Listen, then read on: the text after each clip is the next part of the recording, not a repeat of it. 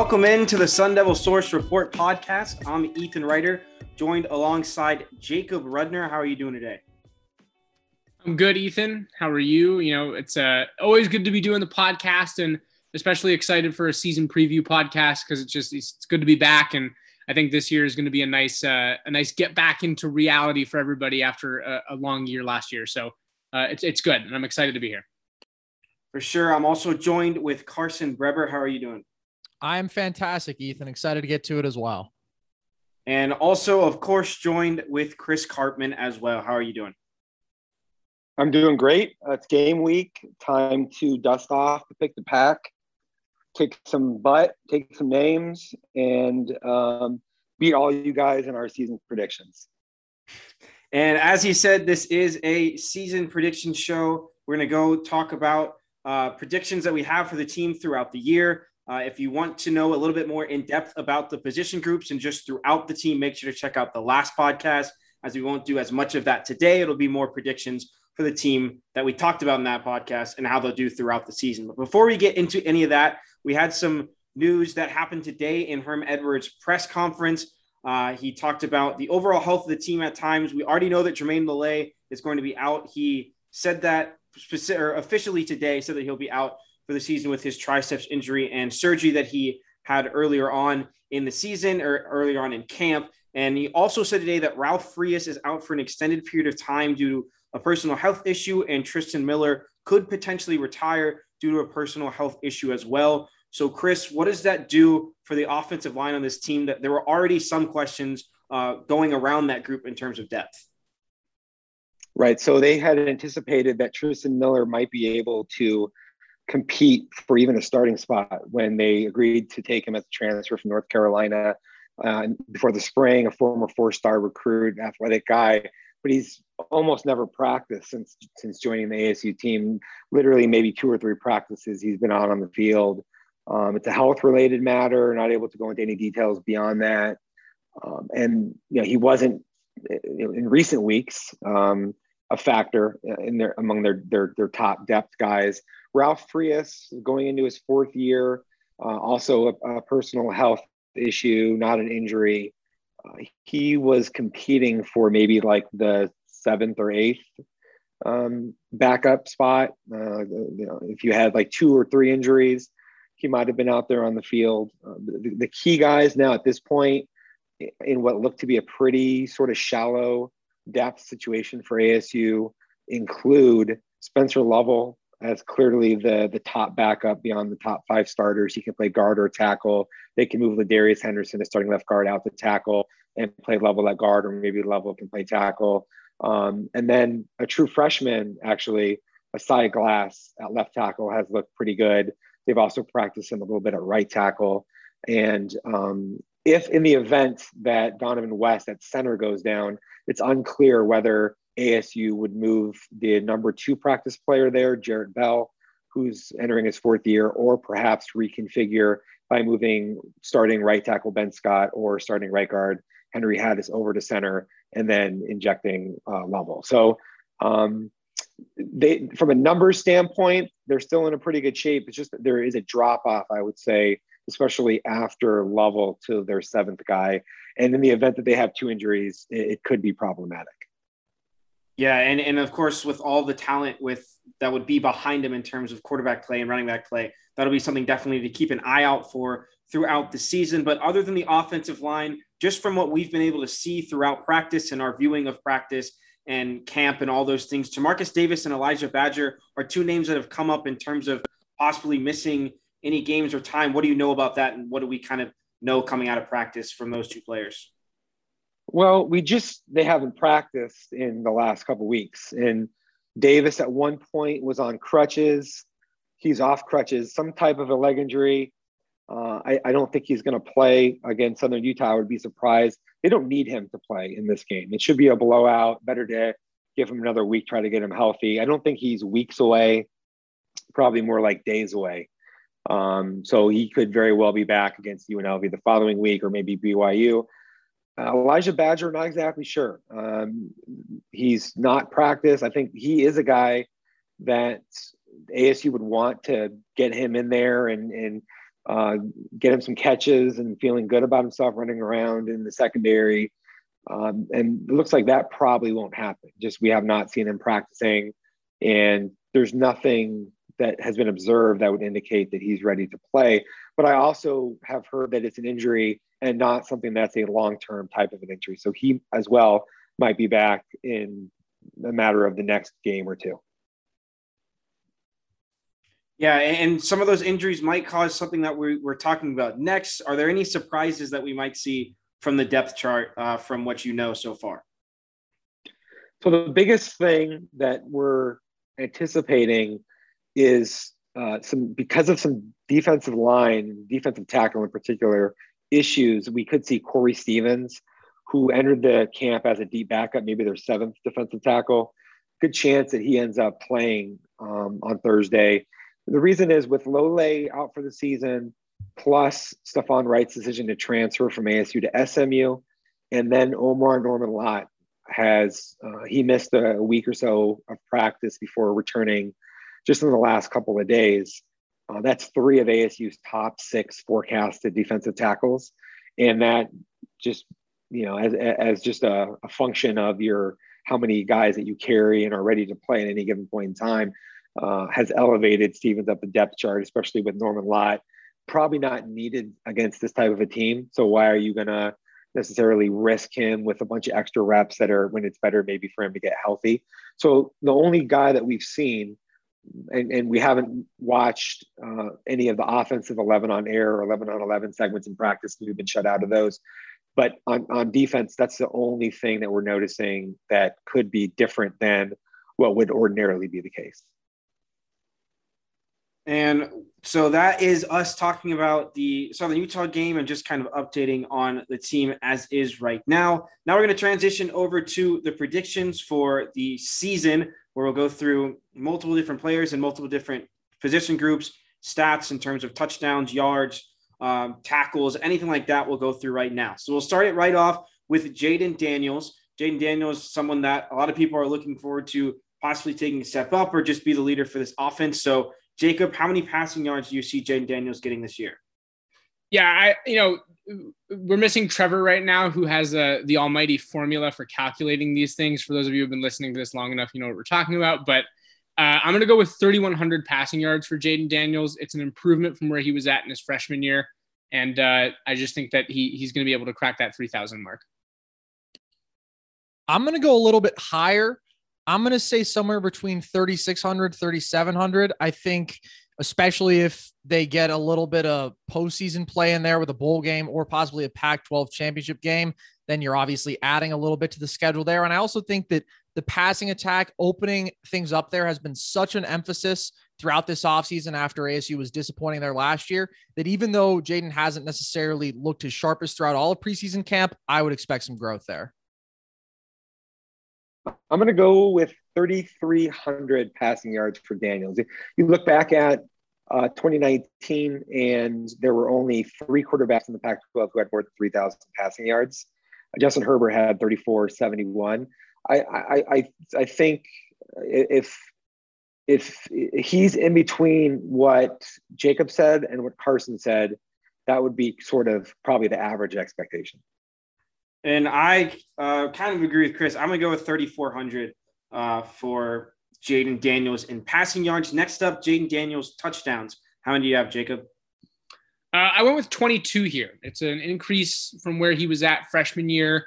I think that he's, capable of breaking into the 20s. I don't know that he's going to get higher than 25 would be the ceiling. So I'm going to go with 22 for this prediction. I'm going to break right through Jacob's ceiling, and I'll put this at 26. I think that it'll be interesting to see if Jayden can score on the ground as well in any way of significance. But I think that with that continued growth that I talked about with the yardage, we could see a similar increase in production as far as touchdowns. Yeah, I'm going to go with 24 touchdowns. I'm going to go with 23. We're talking about touchdowns. We're talking about passing yards. Interceptions are something that he's not going to want to be getting, but how many do you guys see him getting this season? I'm going to go with 6. I'm going to go with 6 as well. I'll say 5 interceptions. I'll go with 5-2. Rushing yards, Carson talked about it. Jacob, how many rushing yards do you see Jaden getting this year? I think I'm going to go with 420. I'm kind of iffy on the number because I want to make it higher, but I'm going to stay there. I'm going to say 500 flat. I don't think we see him replicate his per game production from last year, but I think we definitely see a growth from his freshman year there. I'm going to say 525 rushing yards. I think he'll probably have 2 games that are well outside the average. And, just from those, if he has 30, 40, 50 yards in the other games, it'll equal that plus 500 number. I say 525. I agree that it'll get above 500. I'll go 510.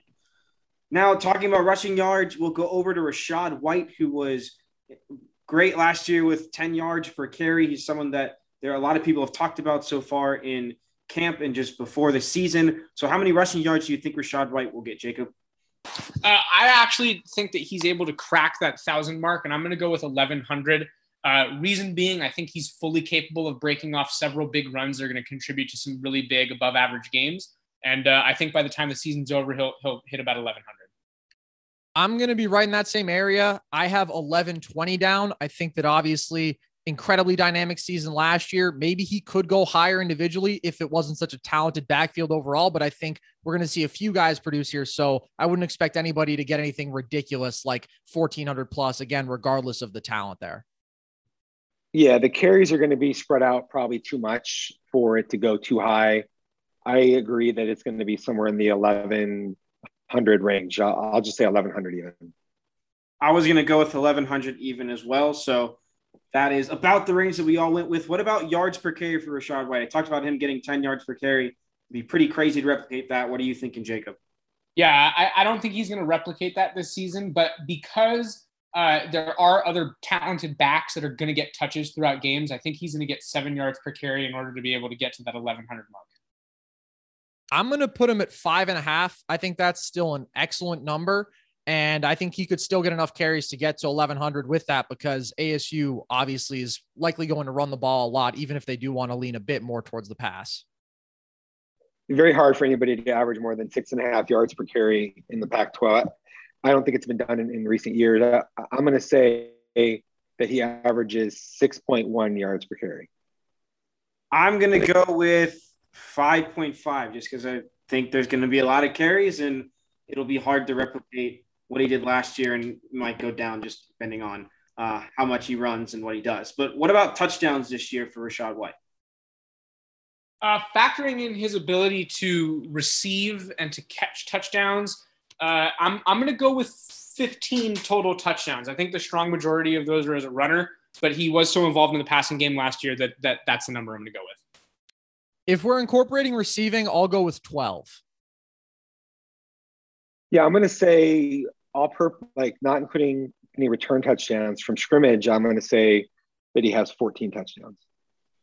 I was going to go with 15 as well. So I'll go with 15 touchdowns for Rachaad White. Now over to the other running back, one of the two running backs in what they've called a three-headed monster in the backfield, Diamante Traynham, a different running back, but still very good in his own right. How many rushing yards does Diamante Traynham get this year? I'm going to go 825 for Diamante Traynham. I'm going to go with 850. Yeah, I think that you guys are right, again, in sort of the average expectation.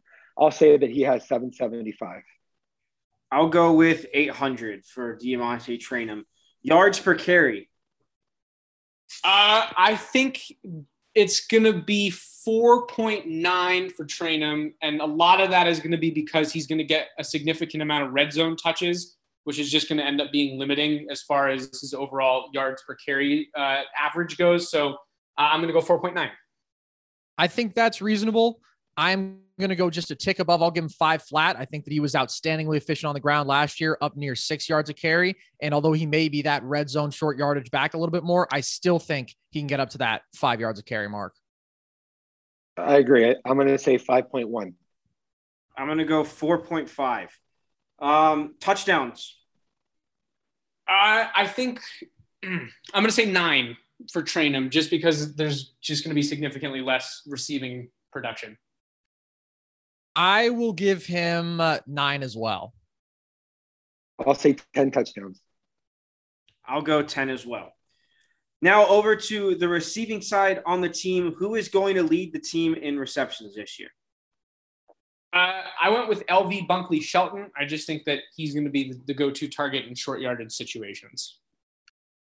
I'm going to go with Johnny Wilson here. I think that he is a guy who improved as last year went along, and a lot of people have shouted him out as the guy who's impressed the most throughout camp. So it'd be a leap, but I'll go with it. I mean, I would say that's the biggest surprise so far, the predictions on the podcast, but the potential is there for that. I'm also going to say LV Bunkley Shelton, similar to what Jacob said. He's just going to be the dump off and short yardage guy so often that seems pretty likely to me that he gets the most targets at a minimum.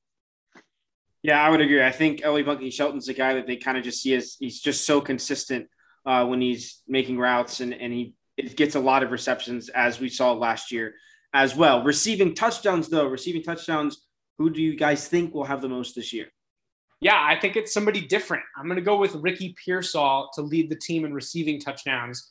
I just think that he's going to be a little bit more open downfield than LV Bunkley Shelton will be, just with LV running a little bit more of the short route stuff. So I went with Ricky.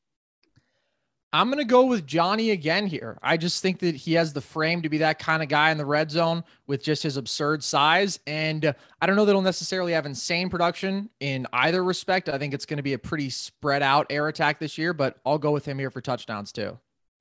Very difficult. I think it's highly possible that it could be Wilson or even maybe Jalen Conyers who leads the team in touchdown receptions.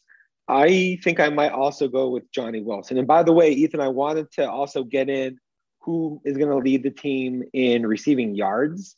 And for that one, I'm going to go with Ricky Pearsall. And I think it's going to be a bunch of dudes who are like maybe 4 or 5 guys who are all in a similar within 200 yards or so of one another. And I'm going to say Pearsall leads the team with around 725 receiving yards. What do you guys think about that one? I think Pearsall's a good choice. I guess I would again go with Johnny probably. I think if he leads the team in catches, he's probably going to lead in yards as well. And I would probably have him as well in that 700 range. And I would agree with you, Chris. I'm going to go with Ricky Pearsall. I'm going to go with 750. I would agree with both Johnny Wilson and Ricky Pearsall. Johnny Wilson for the touchdowns and Ricky Pearsall for the yards, and I'll go 765 for receiving yards. Now I'll head over to tight ends that Chris just talked a little bit about. The whole group as a whole is expected to get more of a part in the offense in terms of Zach Hill's offense, especially since it's the second year under it. We'll talk about total receptions for the ASU tight ends, combining for this amount of receptions, over under 40. I'm going to take the over. We've written now a couple stories. Carson wrote one. It's on the site now, a really good one, just about Zach Hill's history of tight end usage dating back to when he was at Boise State. And those guys were involved quite a bit. And I think that ASU's tight ends have progressed to a point where they can potentially be involved nearly or as much as Hill involved in at Boise State. So I'm going to say over. I think this is a tough one because there are some dynamic athletes in that room, a couple of converted receivers. And I think that Jalen Conyers is obviously sort of the eye-popping addition, had a great spring game and was a 4-star receiver talent. And so even though he hasn't consistently been getting those first team reps, those have largely gone to Curtis Hodges, there's certainly potential there. I'm going to take the under though, just because I think last year they were so uninvolved. If you're counting Case Hatch, the tight ends in total had 5 catches. And of course the air attack was more limited. That's only 4 games, but 40 catches to me seems like a bit too large of a leap. Although I do think they'll probably get close to that because there's definitely depth and talent in this room. And as Jacob mentioned, Zach Hill loves his tight ends. I agree. I think it's going to be close, but just under the 40. I'm going to go over to team up with Jacob here. How many total yards do we expect them to get? Over, under 550? I gave them the over on the catches, but I'm going to go under on the yards. I think that their involvement is going to be heavily in the red zone, which again is limiting in terms of total yards. I think Curtis Hodges has the potential to break off for big plays like we saw last year, but all of that combined, I don't think gets to 550. I'm going to take the under here as well. I think the under's probably one of the safer bets that we've had so far on this one. And I will take the under as well. So those were a little bit more specific on the offensive end. Now for the offense as a whole, who's going to lead the team in yards from scrimmage? I think it's Rachaad White. I mean, we've talked several times just about how talented that guy is. And he accounted for 55% of ASU's total yards last year. I think that number might be less this year, but I certainly think that he's still capable of leading the team in the category. I think Rachaad is the no-brainer here. He led the team in receiving last year, and I think we all expect him to lead the team in rushing. I think this is a pretty easy call. Got to be very easy. If it's anyone other than Rachaad White, it would be shocking. And I will say Rachaad White as well. Now, that's not going to be a surprise, but who is going to be the biggest surprise statistically for ASU this season? We've mentioned him a couple times. I'm going to go Jalen Conyers. I think he's going to be a real standout this year. Maybe the answer is Johnny Wilson based on the reaction that I elicited from Chris for saying that. I was thinking about Daniel Ngata here just because I think he could still get up to around 500 yards even as a third back in this room. Maybe that's not shocking though. So I guess I'll go with Johnny if I think he's going to lead in all three categories receiving wise. Yeah, I mean, if you didn't go with Johnny there, I would have had some words for you. But I'm going to go with Ngata. I think he looked really good to me in practices, and people will be expecting that the two-headed monster to suck up so much oxygen in the room. But Ngata's very capable to me of making some really big plays, and I think there will be quite a bit of fan excitement generated from him, perhaps as soon as Thursday. I had Ngata down as well for the biggest surprise statistically.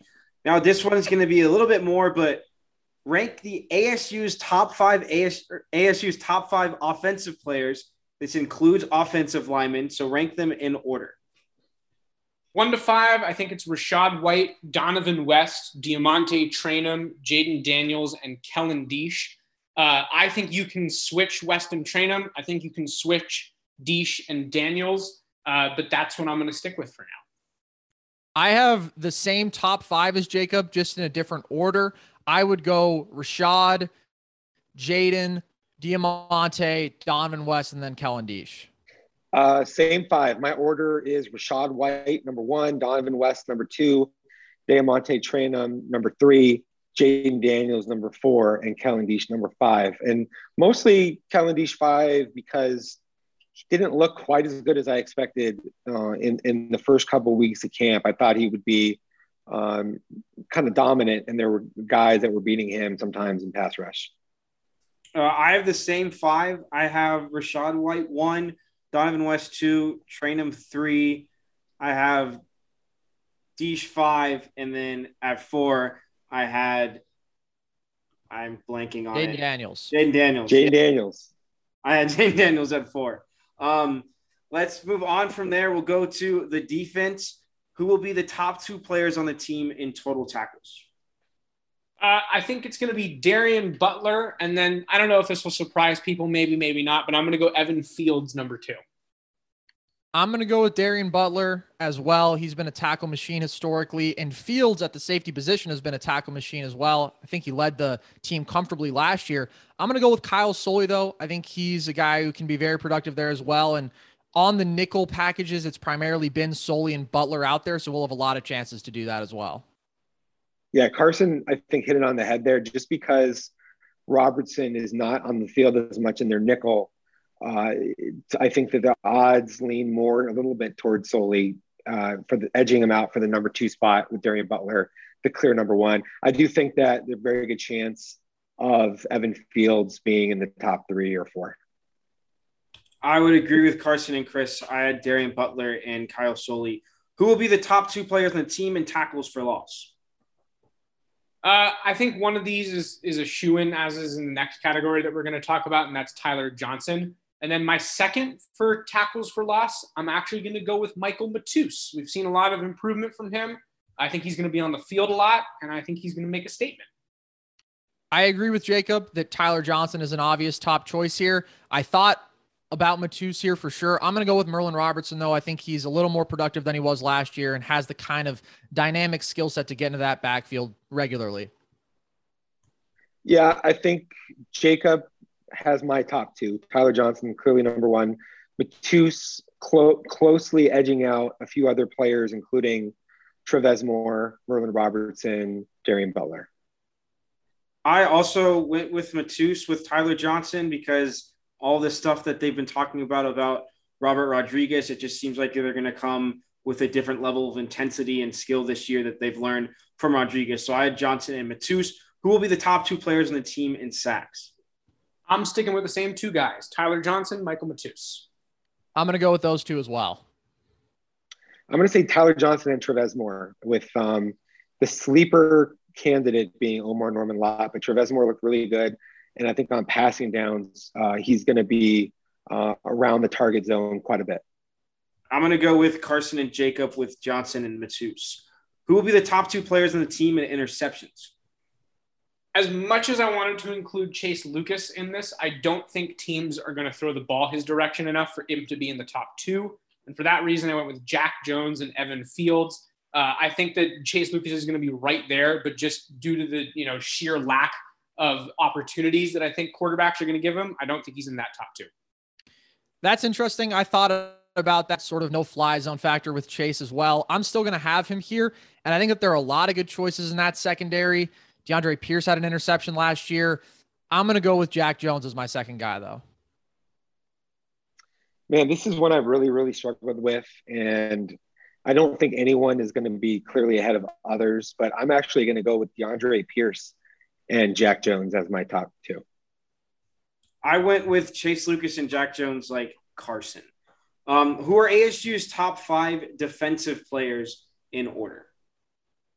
I went with Chase Lucas, Jack Jones, Evan Fields, Tyler Johnson, and Darian Butler. Seriously close honorable mentions for me were Kyle Soley and DJ Davidson. I went with Chase Lucas, Jack Jones, Tyler Johnson, Evan Fields, and then I went back and forth between Soley and Butler, but I have Butler in that 5 spot. Yeah, I have Chase Lucas number 1, Jack Jones number 2, Tyler Johnson number 3, Evan Fields number 4, and DJ Davidson number 5. I have the same thing as Chris until Davidson. I went with Darian Butler at 5 as well. Or I went with Darian Butler. I think that was similar to Carson. Let's move over to special teams, which is a topic of discussion for the team. Eddie Szlaplicki is expected to take over the punting duties, over under 40 yards per punt for Szlaplicki this year.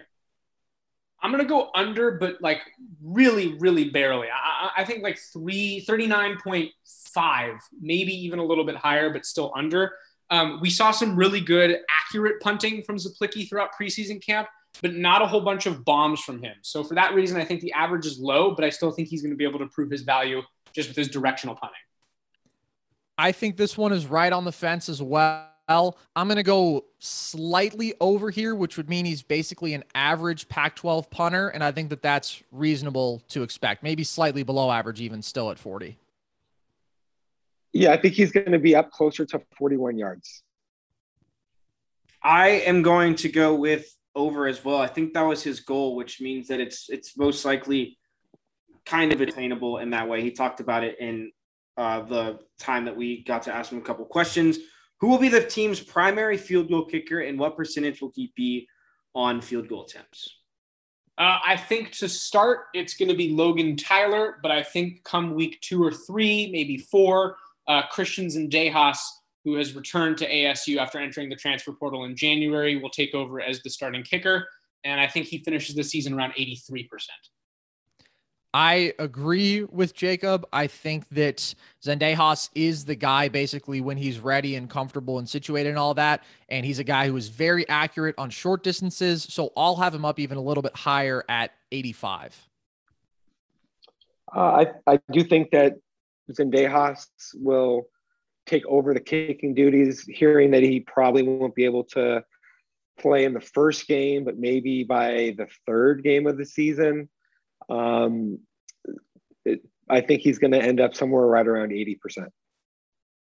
I agree with Zendejas. I had him at around 85% like Carson as well.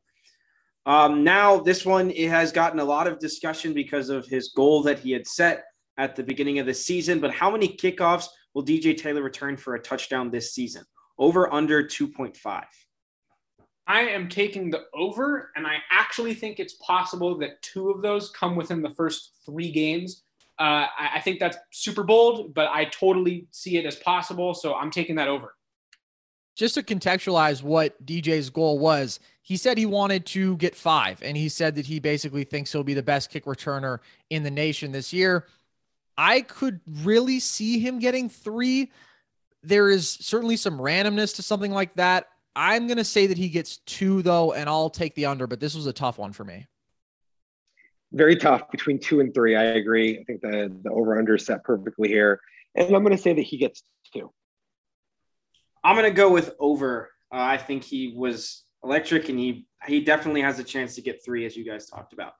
Now, going for more overall in the team in general, what are ASU's 3 strongest position groups?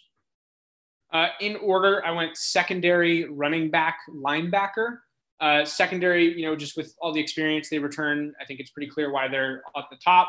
Running back, we talked about their strengths throughout the podcast. And then linebacker, in my opinion, they have guys who are, Butler's in the top 5. We just said it, all of us or most of us. And I think Soley's right there too. And Robertson's obviously nothing to joke about. So I think that's in my order right there. I have the same units and the same hierarchy as Jacob. I actually think that as remarkable as that secondary is, it's very close between them and the running backs, but I'm going to give the edge to what is such an experienced unit there, and I will as well go secondary, running backs, linebackers. I think it's very clear that the top 2 are secondary and running back in some order, toss up. And the third to me is the defensive line slightly edging out linebackers, even with the low leg injury. I think I agree with Cartman with the running backs and secondary, as everyone said, is the top 2. And then I put linebackers at 3 as well. What are ASU's 3 weakest position groups? In order, I went tight ends 1, wide receivers 2, special teams 3. I think that the tight end unit, even though it brought in Jalen Conyers, Curtis Hodges looks improved, it's still a pretty thin group. John Stivers is arguably the number 3 in that group, and he was just put on scholarship. Not really a pass-catching tight end, but a pretty good blocker. Wide receivers, we haven't really seen a clear number 1 emerge in preseason camp, and for that reason, I just think that's the second, weakest unit. And then special teams, there's been a lot of transition. Christian Zendejas might take over as the starting kicker, as we all predicted, so they really don't have that position solidified. And then they got a true freshman punter, so that's why it's in the bottom 3 for me.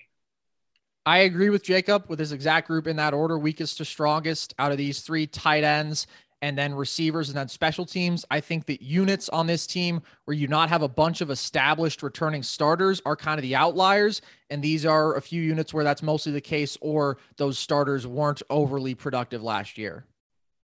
Clearly the top 2 in some order would be tight ends and wide receivers. And after that, it's a drop off to or an improvement substantially, if you want to look at it that way, to the next lowest, and that would probably be special teams. I agree. I would go with the same 3 as well in that order. Now we'll go to ASU in terms of where they will rank in the Pac-12 in multiple different stats. So first off, total yards, where will ASU rank in the Pac-12? I think that the rushing yards are really going to buoy this for them, and I think they finished the season 3rd. I don't think they're going to have enough passing production to crack the top 2, so that's why I went with number 3. I have them 3rd here as well. Yeah, they're going to be behind Oregon and USC, but after that, there's a very good chance that they could be 3rd. I think UCLA is the other really strong candidate. I'm going to say ASU ends up 4th. I'm going to go with them ending up 3rd. Scoring offense, they rank in the Pac-12. I went with 3rd here as well, because I just think for the reasons Chris outlined, I would put Oregon and USC ahead of them. Agreed again. I don't think they're going to replicate the 41 points a game they had last year, but I think that behind those top 2 that have already been highlighted, they're probably the best of the bunch. Yeah, I'm going to say 4th in scoring offense. Part of this is because I think ASU's defense is so good that they're going to play in some lower scoring games than some of these other teams like a UCLA. I would agree with that. So I would put them fourth as well. Passing yards, it rank in the Pac-12. I went with third here. I just think that, it's going to be a good year for Jayden. I still don't think that he cracks the top three. I think Slovis is clearly up there. And then, there's a toss-up between a couple other people, in my opinion, but I think he's third. I'm going to have him third as well. I also say third. I also say third. Rushing yards. I think they lead the Pac-12 again. Clearly the best trio of running backs, all of whom I think could be starters if it really came down to it. So number one. I think that they're number one here as well. Last year, 264 yards a game on the ground, which far outpaced anybody else. Obviously, that's tougher to sustain over a 12-game season, but I still think they have the strongest group of running backs out there in that respect. I think ASU is going to be number one and the only team to flirt with 200 yards per game on the ground. I would say number one as well. Total defense. I think they lead the Pac-12 here as well. I think that this is an extremely experienced defense, the biggest hole of which obviously was with Jermaine Lole. Still a very strong unit. Chris had the defensive line, the top three on the team. I think they're the best in total defense. I'm honestly going to make a decision on the fly here between first and second. I think I'm going to go second here just narrowly, but there's a very strong case to be made that they have the most experienced, maybe most talented defense in the conference. I'm going to say second in total defense. It's only because they'll probably give up a little bit more rushing yards than a couple of the other teams. But still, pass defense will be good enough to move them up to second overall. I'll go second as well. And talking about what Chris just said, rushing defense. Yep, he brought up the point that I was going to bring up. That is, I think, the weakest part of this defense, or the biggest question mark going into the season. I was between second and third, but I'm going to go with second in the category. I have ASU even a little bit lower there. I think that with the loss of Lole, who was probably the best run stopper on this team, they weren't exceptional against the run last year. I have them fifth there. I have them fourth in rushing defense. I have them fourth as well. What about passing defense? To me, it was a toss-up between first and second, but at the end of the day, based on everything I've said in this part of our podcast, I have to say first, just between the experience and the overall talent that's back there, number one. I was also between first and second here, but I am also going to go first. Yeah, I think it'll be Oregon, Washington, and ASU in some order, and I'm just bullish on ASU secondary. I'm going to say number one. I'm going to say number one as well for those same reasons. We talked about everything about the team and everything that they have put forward in terms of players and who they have. What are the three things that will ultimately determine ASU's success or lack thereof this season, and why do you think that? So I'll say my three things first, and then I'll get into the reasons. I went with pass protection, productivity through the air in terms of Jayden's ability to throw the ball, and then the defensive line's production without Jermaine Lole. Teams are going to try and stop the run against ASU. I don't think that's a secret. They're going to stack the box. It's going to come down to Jayden's ability to throw the ball over the top of defenses and beat them that way when the run potentially, dries up. We don't know that it will or won't, but if it does, pass protection is just related. This is an offensive line that was successful last year. Can they replicate that over the course of a full season? And then lastly, there's no understating how big a loss Jermaine Lole is for the whole season. The defensive line is going to have to make up for his production, and their ability to do so will allow this team to be successful or not. I strongly agree with Jacob in these choices. I think to even maybe make mine a little bit distinct from his, I would say specifically in that effort to supplement Lole's production, how they can perform against the run. I think that absolutely the pass efficacy overall is going to be pivotal to determining the ceiling of this offense. I'll also focus, though, on the ability of the receivers and the tight ends there to be productive and to create separation and create opportunities there. And then I think special teams, if ASU is going to be in some tight games against some strong conference opponents, they've got some tough games on the road, those kind of narrow margins could be determining factors. And again, they aren't quite as proven there as they are almost everywhere else on the field. Good points being made here. Hard to find too many faults with them outside of the obvious turnover differential, which always is the most important factor. I'm going to say it's how much improvement that we see from ASU's receivers and tight ends. And then secondarily, it would be Jayden Daniels' development as an in the pocket passer, and his ability to check at the line of scrimmage and get into the right sort of plays for what he's seeing defensively. And the third thing I would say is just that overall run stopping capability. If you don't have to commit another safety into that box, that makes it awfully hard to beat ASU as its defense is configured. Yeah, I said a lot of very similar things. I talked about the defensive line in terms of their pass rush as well, just because with how good the secondary is, they're going to be able to get to the quarterback, or they'll have some time at least to get to the quarterback. So if they can do that successfully, I also talked about pass protection and the receiving success, just because those are things that it will help Jayden Daniels get to the potential that some people see him at, and that could get them from good to great and have success. Who are the players that are not getting talked about much right now that will have a big impact on the season, and why? So I had three guys that came to mind when we were preparing for this podcast, but I decided to narrow my list down to two. And I think the first one for me is DJ Davidson. It's not that he's not going to be on the field. It's not that he's not a starter. He obviously is, but I still don't think people talk about him enough. He kind of goes underappreciated in my opinion. I think that he's a very good player, and especially with Jermaine Lole out, his role is that much more amplified and important. And I think that he needs to be a bigger part of the conversation as ASU gets ready for its season. And the second person, I actually mentioned him earlier in the podcast, it's John Stivers.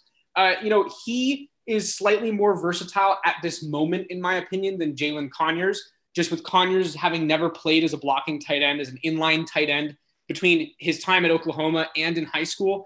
And I think for that reason, John Stivers might actually have to step up as a number 2 tight end potentially in certain situations for ASU. And I don't think he's getting enough attention, especially for somebody who's looked actually pretty good in preseason camp. I think those are good choices. I'm going to go with a couple guys who are not starters, but are right below that level and are definitely going to get a ton of rotational time. I think that Nagata is absolutely a guy who could have a couple of explosive games if he just is the guy who gets into a rhythm and is getting fed those touches. We saw him get a lot of touches when he was actually out there on the field last year in those couple games. And then I think that Trevez Moore is a guy who has earned some first team reps. Again, he's not going to be a starter there, but I think because of what we've talked about with him before, his speed, his just game-breaking pass rushing, he can have a significant impact, particularly as that pass rusher when he is out there. Yeah, there's not a lot of talk around Henry Haddis, who I think had a phenomenal camp and seems to be a lot healthier than he was last season. Somebody that you would expect to be ASU's 4th or 5th best offensive lineman, could actually end up being their maybe 2nd best offensive lineman, even potentially this year. I think he's looked that good. Trevez Moore is a pretty straightforward pick for me based upon everything we've seen in camp as a non-starter that's going to make an impact. I also think that Omar Norman-Lott will show that his future is extremely promising as a 3 technique tackle. I mentioned him in the previous podcast. And again, if he stays healthy and engaged, he could be a really tremendous player. I also went with Trevez Moore. I think he hasn't gotten talked a lot about, and then everything that you guys talked about, him being good in the pass rush. And then I also went with Ricky Pearsall, which maybe isn't quite as much of him not getting talked about, but I feel like he's someone that kind of goes unnoticed at times in the things that he does. And we talked about him earlier about the things that he could even lead the team in. So I think he's someone that maybe doesn't quite get talked about as much as he should with the impact that he could have on the team. Now make one bold statement about a player or something else on the team. I'm so glad I get to go first for this question because I'm afraid that somebody was going to steal this. I think BJ Green, who hasn't been talked about enough in this podcast, I actually think he becomes a factor this season. I think he ranks in the top 6 ASU players in overall sacks. He's looked phenomenal in camp. I think that the coaches know that, and I think that he gets playing time and the recognition he deserves. So BJ Green, top 6 in sacks for ASU.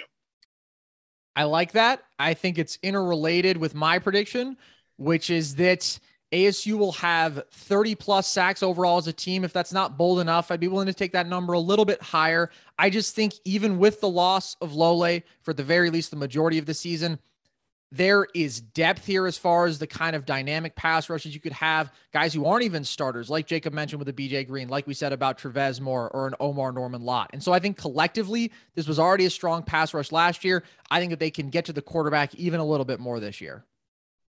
You guys are all around my pick, which is also based upon ASU having what I believe to be an excellent pass rush that could have 30 plus sacks this year. And that is that Tyler Johnson is going to lead the Pac-12 in sacks. I think this is the year that it all will come together for him. And I could see him with something like 11 or 12 sacks. I talked about this earlier about it being something that could be a possibility.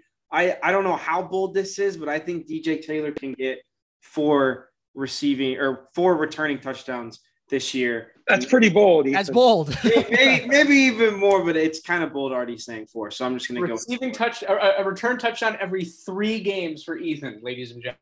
The NCAA record is 5. He gave me a lot of confidence when he said it to me. So I'm going to. I heard he said he was going to do one with you on his back, even.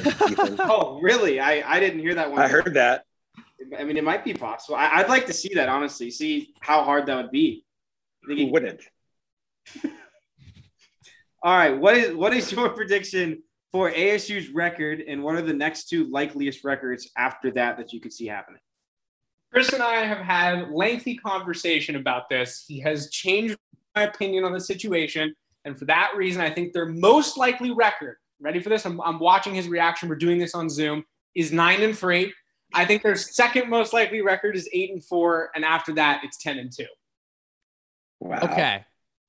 I think as well that ASU's most likely record is 9-3. And I think that for a team that was the top scoring offense and defense in the Pac-12 last year, and we expect to be a top 3 team probably on both sides of the ball this year, you could maybe even lean towards that 10-win mark, but the schedule as far as the home road distribution is tough. You have to go to BYU out of conference, which they won't be as strong as last year, but still one of the better teams in college football, to UCLA, to a top 25 Utah team, to a top 25 Washington team.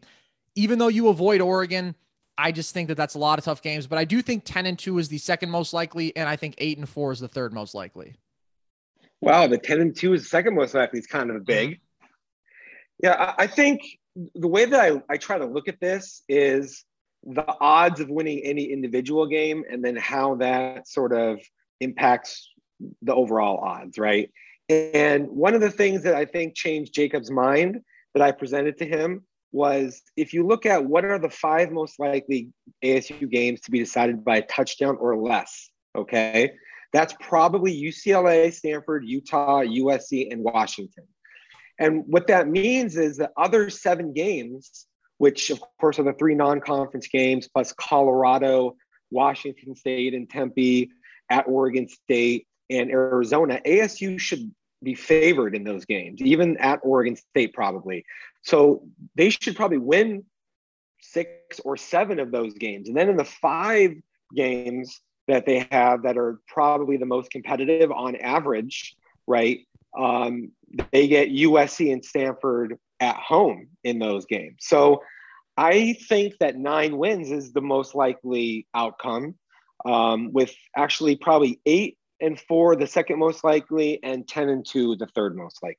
I would also just add before you go, Ethan, one of the other things that Chris and I talked about that really convinced me to go with 9 wins over 8 was that Chris brought up a point where in the first 6 games, if you were to look at ASU's schedule, are they more likely to go 5-1 in those first 6 games with 3 games that they really should win?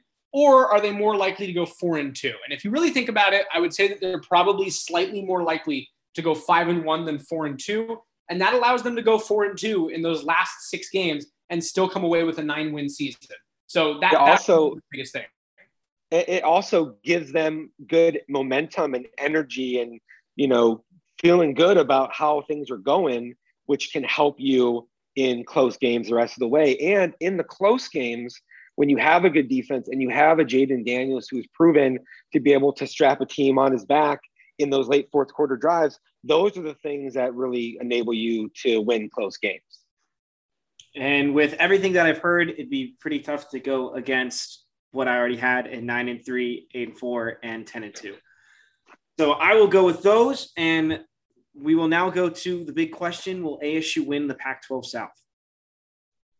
Even though I think they win 9 games this season, I do not think ASU wins the Pac-12 South. I think it goes to USC. I think one of those 3 losses for ASU might actually be to USC. And I think USC stays tough with that record the entire time. So no, I do not think ASU wins the Pac-12 South. I think that game against USC very well may be the decider, but I also do think ASU could actually still win that game and end up with 3 losses and not end up with that South title. This is very close. I would say their probability is like 45% to win it if USC is at 55, but I'm going to give the slight edge to the Trojans there and say that ASU does not win it. Well, I picked ASU in my Pac-12 South media poll vote, so I think in fairness to that, I'm going to stick with that, even though I think it's basically a toss-up with USC. I'm going to agree with Carson and Jacob. I think USC are the ones that I would expect to win at this point right now. So that is everything in terms of predictions for the whole season. Now, just to the game that we have next, what are your predictions for the Southern Utah game? Well, I think the question here was what might we see in this game that goes beyond the score? And I think the biggest thing for me when I thought about it was this is going to be a game where ASU's backup linebackers, which features a stark drop-off from the experience of its starters, are going to get some critical reps. That's Will Schaefer. That's McCullough. There's a whole bunch of guys who I think are going to have to Connor Soley is going to be able to play. And they don't have a whole lot of playing experience. I think we're going to be able to see what they're made of in a lesser game against an opponent that's going to get blown out. And I think that's super important for this team. I agree with Jacob. I think that's a key group. I would throw Eric Gentry into that mix possibly as well. And a lot of those young guys have been among the most praised on the defense for their progress and for their possible readiness to play. So we'll see if they can deliver. I think that clearly just overall depth is what you're going to see here. I think that what we see from the interior defensive lineman is going to be big. Who's getting those opportunities between Corey Stevens versus TJ Pesafea versus Omar Norman-Lott? How do they perform? And I also think that what we see overall from the wide receivers is going to be important as far as the distribution of snaps, who stands out, because I really do think that that's such a clustered group that you're not going to see anybody separate in one game, but it could be telling as far as the first signs of who's really playing well out of that group. My 3 things are defensive speed. I think it'll be electric. Number 2, overall run blocking on offense with that offensive line. And then number 3 is they're going to be able to get some receivers running around in space with a football, banging their heads on the goalpost and feeling good about themselves going into tougher games.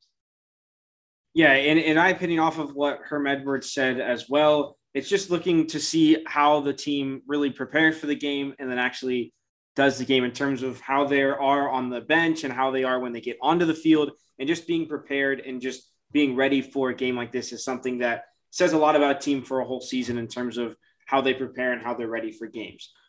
Now, past that, we'll go to actually predictions. As Chris talked about earlier on in the show, pick the pack. Chris has a lot of confidence in terms of going into this. For the games that we do have odds for, we'll do odds as well, and we'll pick who we think will win the game. So first off, Stanford at Kansas State. Kansas, it is a negative 2.5, minus 2.5. I think Stanford wins this game. By the way, I just want to say, I know Chris has a lot of confidence, but everybody should be reminded that he finished last in this game last year. Just wanted to put that out there on the pod. But that being said, Stanford wins the game. I think that this is a tough one. I'm going to go with Stanford outright as well. I think that even though you're making the transition out of the Davis Mills era, should be a strong all-around team, and I'll take them to win even on the road there. Yeah, I'm going to say Stanford wins on the road, and I think Stanford will be a better team this year. I will say Stanford as well. Next up, Fresno State at Oregon. Oh, Oregon minus 20.5. 20.5. Yep. Blowout time. Oregon wins and covers the spread. I am also going to take Oregon to win and cover. I have Oregon winning, but not covering. I think Fresno State gets good athletes and they look good to me. So I think it's going to be close to that line, but Fresno State covers it. I would say Oregon wins and covers. San Jose State at USC. USC is -14. USC wins and covers. It's my Pac-12 South pick, and I think they start off strong. I think USC wins. I am going to say that it's right around that line. I'm not sure that they cover. I'm going to say that San Jose State actually beats that line there, even though I think USC's offense can be so dynamic. San Jose State was really good last year, and I think that they can be competitive. I'll take USC to cover. I'll take USC to cover as well. Oregon State at Purdue. Purdue -7. Yeah, I don't think this is the Beavers' year. I'm going Purdue to win and cover at Purdue. I'm going to go Purdue to win and cover as well. I'll go Purdue win and cover. I'll go Purdue win and cover. Next, LSU at UCLA. LSU -3. This was the toughest one of the week for me. I went back and forth on it quite a bit. At the end of the day, as much as I think the Bruins are going to have a really good year, LSU is just too good. I think LSU wins and covers this one actually pretty easily. I agree. I think that they win and cover. Nice that you don't have to go to LSU, but I still don't know that it's enough to make up for the talent gap there. LSU's been a little messy behind the scenes and off the field stuff lately. I think UCLA might actually win this game with LSU having to travel east to west after the hurricane and people thinking about their families and a lot of distractions. I'm going to still go LSU, and I'm going to say they're going to cover as well. Nevada at Cal. Cal -3. I actually really like how Cal looks this year. I think even though they lost some significant coaching power over the offseason, I think Cal starts off the season strong. Cal win, cover. I think that this is one of the easier picks for me. I'm going to take Cal to win and cover as well. Cal easy. This is the pick of the week.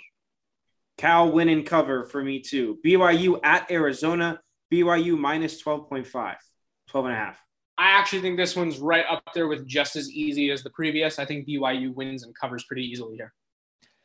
I think BYU wins and covers as well, although I'm not quite as confident as Jacob maybe. Yeah, BYU wins and covers, but I think it'll be close to the line. I went with BYU wins and covers as well. Utah State at Washington State. Washington State -16.5. With everything that's gone on at Washington State over the offseason, there seems to be a lot of drama there. I don't know that they're going to blow out Utah State.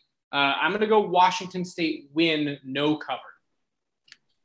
I'm going to go Washington State to win and cover. I don't think that anything went particularly well for Utah State last year, and it's a big line, but it's not a ridiculous one, so I'll take Washington State.